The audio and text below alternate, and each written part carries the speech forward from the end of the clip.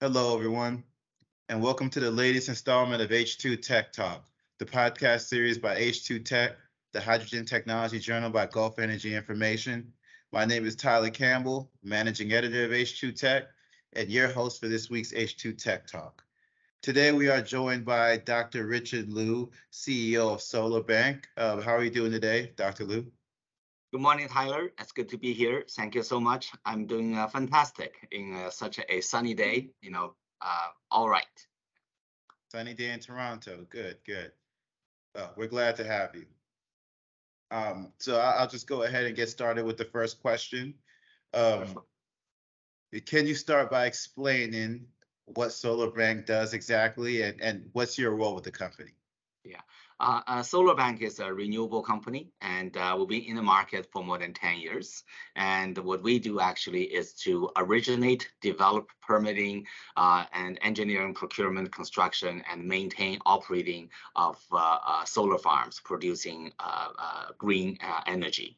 I am the founder, president, CEO of the company, and with a team of professionals, really I guess, making an investment return and while doing good for the environment. So you're the founder and CEO. Yes, I What am. what inspired you to start this company in the first place? Yeah. I think, I've been in Canada for 32 years and trained as an occupational physician.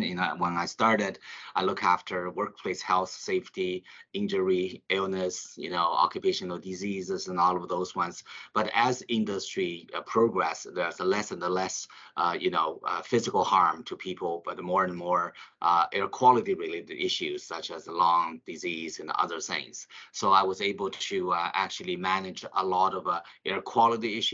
Being the executive of Toronto Hydro, we are very, very, aware of the energy sector is a major contributor to global warming and climate change. Okay, so my first actually solar project that started 2003, which is 20 years ago. And because as solar energy is a non-emitting CO2 non-emitting technology and turn light into electricity. And so that's how I got started. And over the years, we have done many, many projects, thousands of them. Currently we're managing about 120 of them. Really want to make a contribution to the, fight to slow down global warming and the climate change.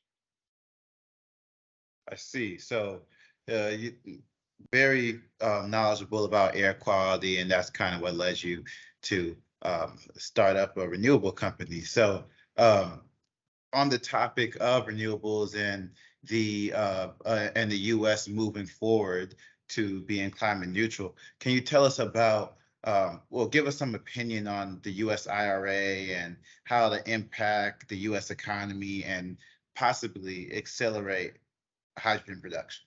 Yeah. Tyler, I think you're really asking a very, very good question here.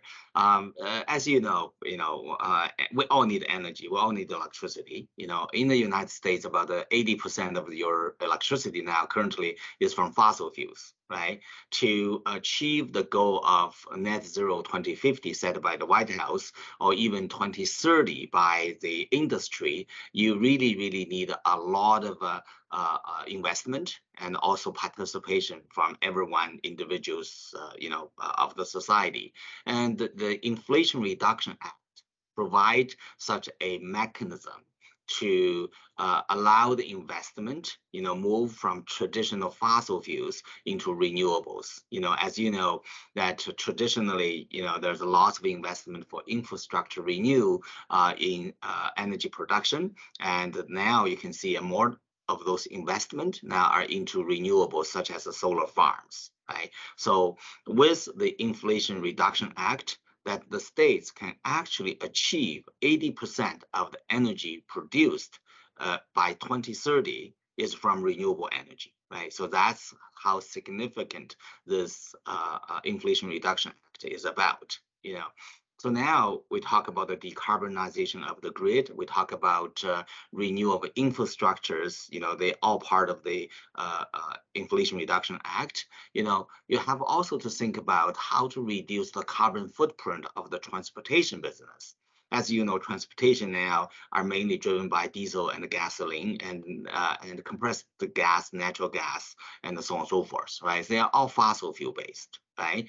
And sure, we talk about EV charging, and which is, I think, for small vehicles up to pickup truck is probably okay because the heaviness and so on and so forth. And then the good charging, by the way, we are also in the EV charging business, and we are building the infrastructures to meet the demand of a proliferation of EV vehicles, right? So that's good. We're producing green electron through the wire, ship the electron into the EV charger, and charging the vehicles with a green electricity. So that's become a truly decarbonized transportation. But you got to think about, what about the large vehicles, the 18-wheelers, the ships, the tow trucks, the even the airplanes, how do you decarbonize those? Because those are all run on diesel, aviation diesel, bunker oil, so on and so forth, right? So one of the technology actually at Solarbank that we are acutely aware of and driving the business towards that way is that we could, when the grid is congested, right, our solar farm or wind farm produce a green electricity driving electrolyzer, whether it's AEM or a PEM, right, producing green hydrogen. That hydrogen can be directly injected into gas pipelines to reduce the carbon content of natural gas, which every household uses for cooking, for heating, right? And Enbridge, my previous employer, actually is actively in that area. So that's a green hydrogen from the green electron from the solar farms and such application. You can further pushing it, the green hydrogen into hydrogen charging stations along highways. We have a 30 years contract qualification with Maryland Department of Transportation to help the state to decarbonize their transportation system. And in addition to EV charging, we're also considering hydrogen charging. That's for the larger vehicles. I think, I was a director at the Dynasert, and then we produce onboard generation of hydrogen to reduce the emission and increase the efficiency, right? So now hydrogen is in the gas pipelines, is in the hydrogen charging stations. That's good, but that's still not enough. What about those, bunker oil burning ocean freighters? What about the airplanes, right? So one of the technology direction we can see is using the green hydrogen producing green nitrogen with a existing technology, no risk there. Producing ammonia has been, industry for tens of years and so on and so forth. But that green ammonia could be the future fuel, right, for long range, aviation, whether it's ocean or in the air, right? Because you can fill out the green ammonia into the tanker, the gas tank, and then through a cracking process, release the hydrogen, driving fuel cells, driving the propellers, and then driving the vehicles forward, right? So that's where we see that the power from the sun or from the wind as the beginning, and then can gradually that expanding into all aspects of whether it's a electricity or whether it's a natural gas or whether it's a gasoline or diesel and aviation diesel. So we do have such a vision in the business of Solarbank, even though our core business is solar, but we do consider the overall life cycle of energy to support the civilization. All right, fair enough. Good answer. So, I mean, you touched on definitely the U.S. economy and the hydrogen economy overall. How would something like the IRA directly benefit Solarbank? Yeah.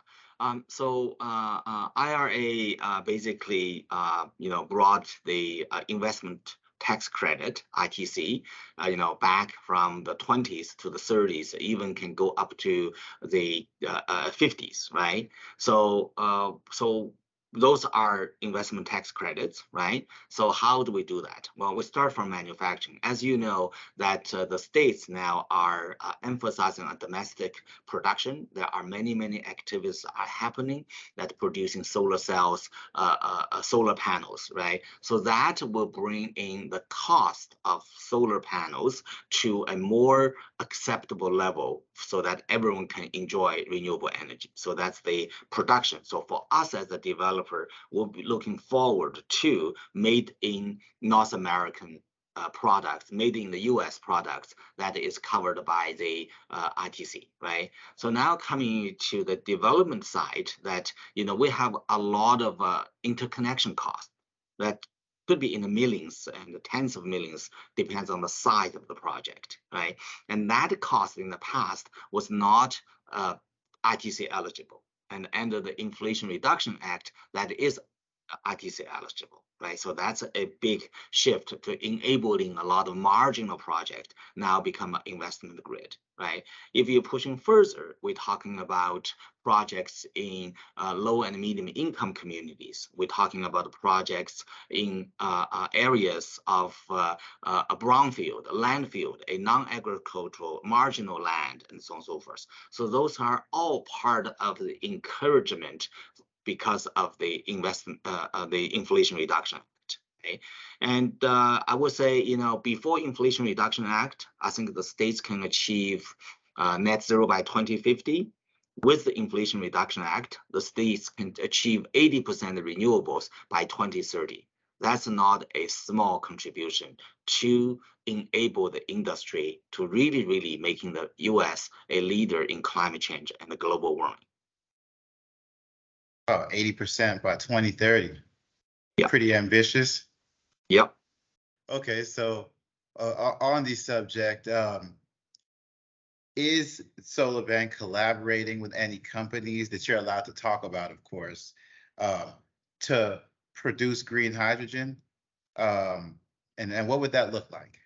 Yeah. We actually, work with many companies upstream up to the suppliers, downstream to the consumers, right?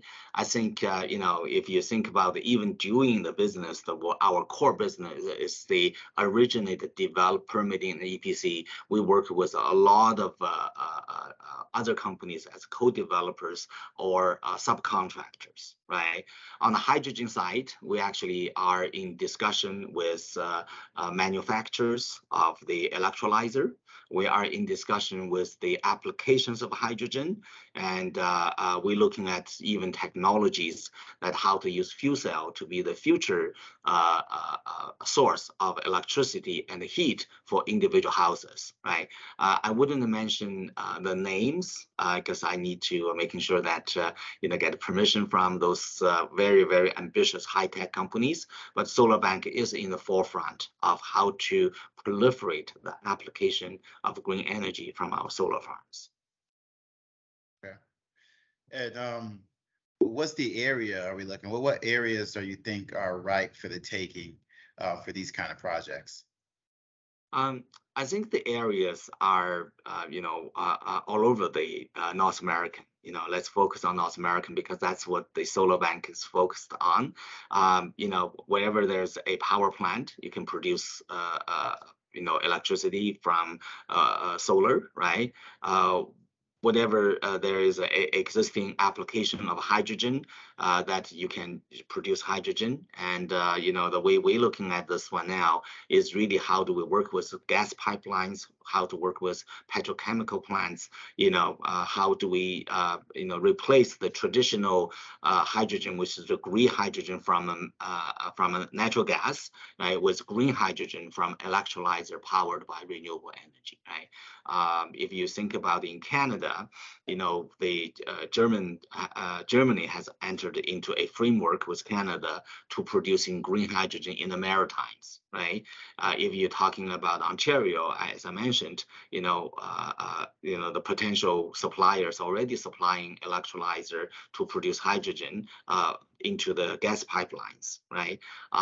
From our perspective, we are considering, when the grid interconnection is of issue, that we could use the, excess electricity to either store them for peak times using batteries or actually just producing hydrogen. See.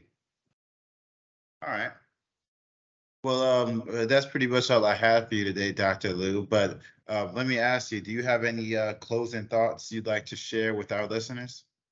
Tyler, I know energy is I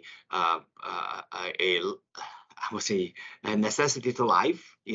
Even though sometimes that we as individuals feel there's only so much we can do, but I would say that if we are truly want to have inhabitable, wonderful Earth as the home garden, homeland, that everyone can make a contribution. I think, start from using more electrical cars, start from reducing your carbon footprint, start to be a subscriber to my solar community solar farms, right? Those are all things individual can do, right? I truly hope that this, time spent with you, Tyler, that can give our, broad audience a opportunity to say, what can we do as an individual?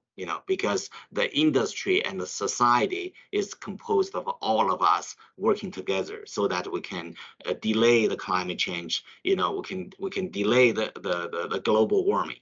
Right? So that's what I would like to achieve together with you, Tyler. Well, they can also contribute to mitigating climate change by subscribing to H2 Tech Talk. Absolutely. Yeah, Agreed. so they get all the information they need. Thank you very much, Dr. Liu, for doing this today and taking time out of your schedule. Thank you so much, Tyler, and we'll talk next time. Absolutely. And thank you to the listeners for tuning in to another episode of H2 Tech Talk. Please remember to share and subscribe.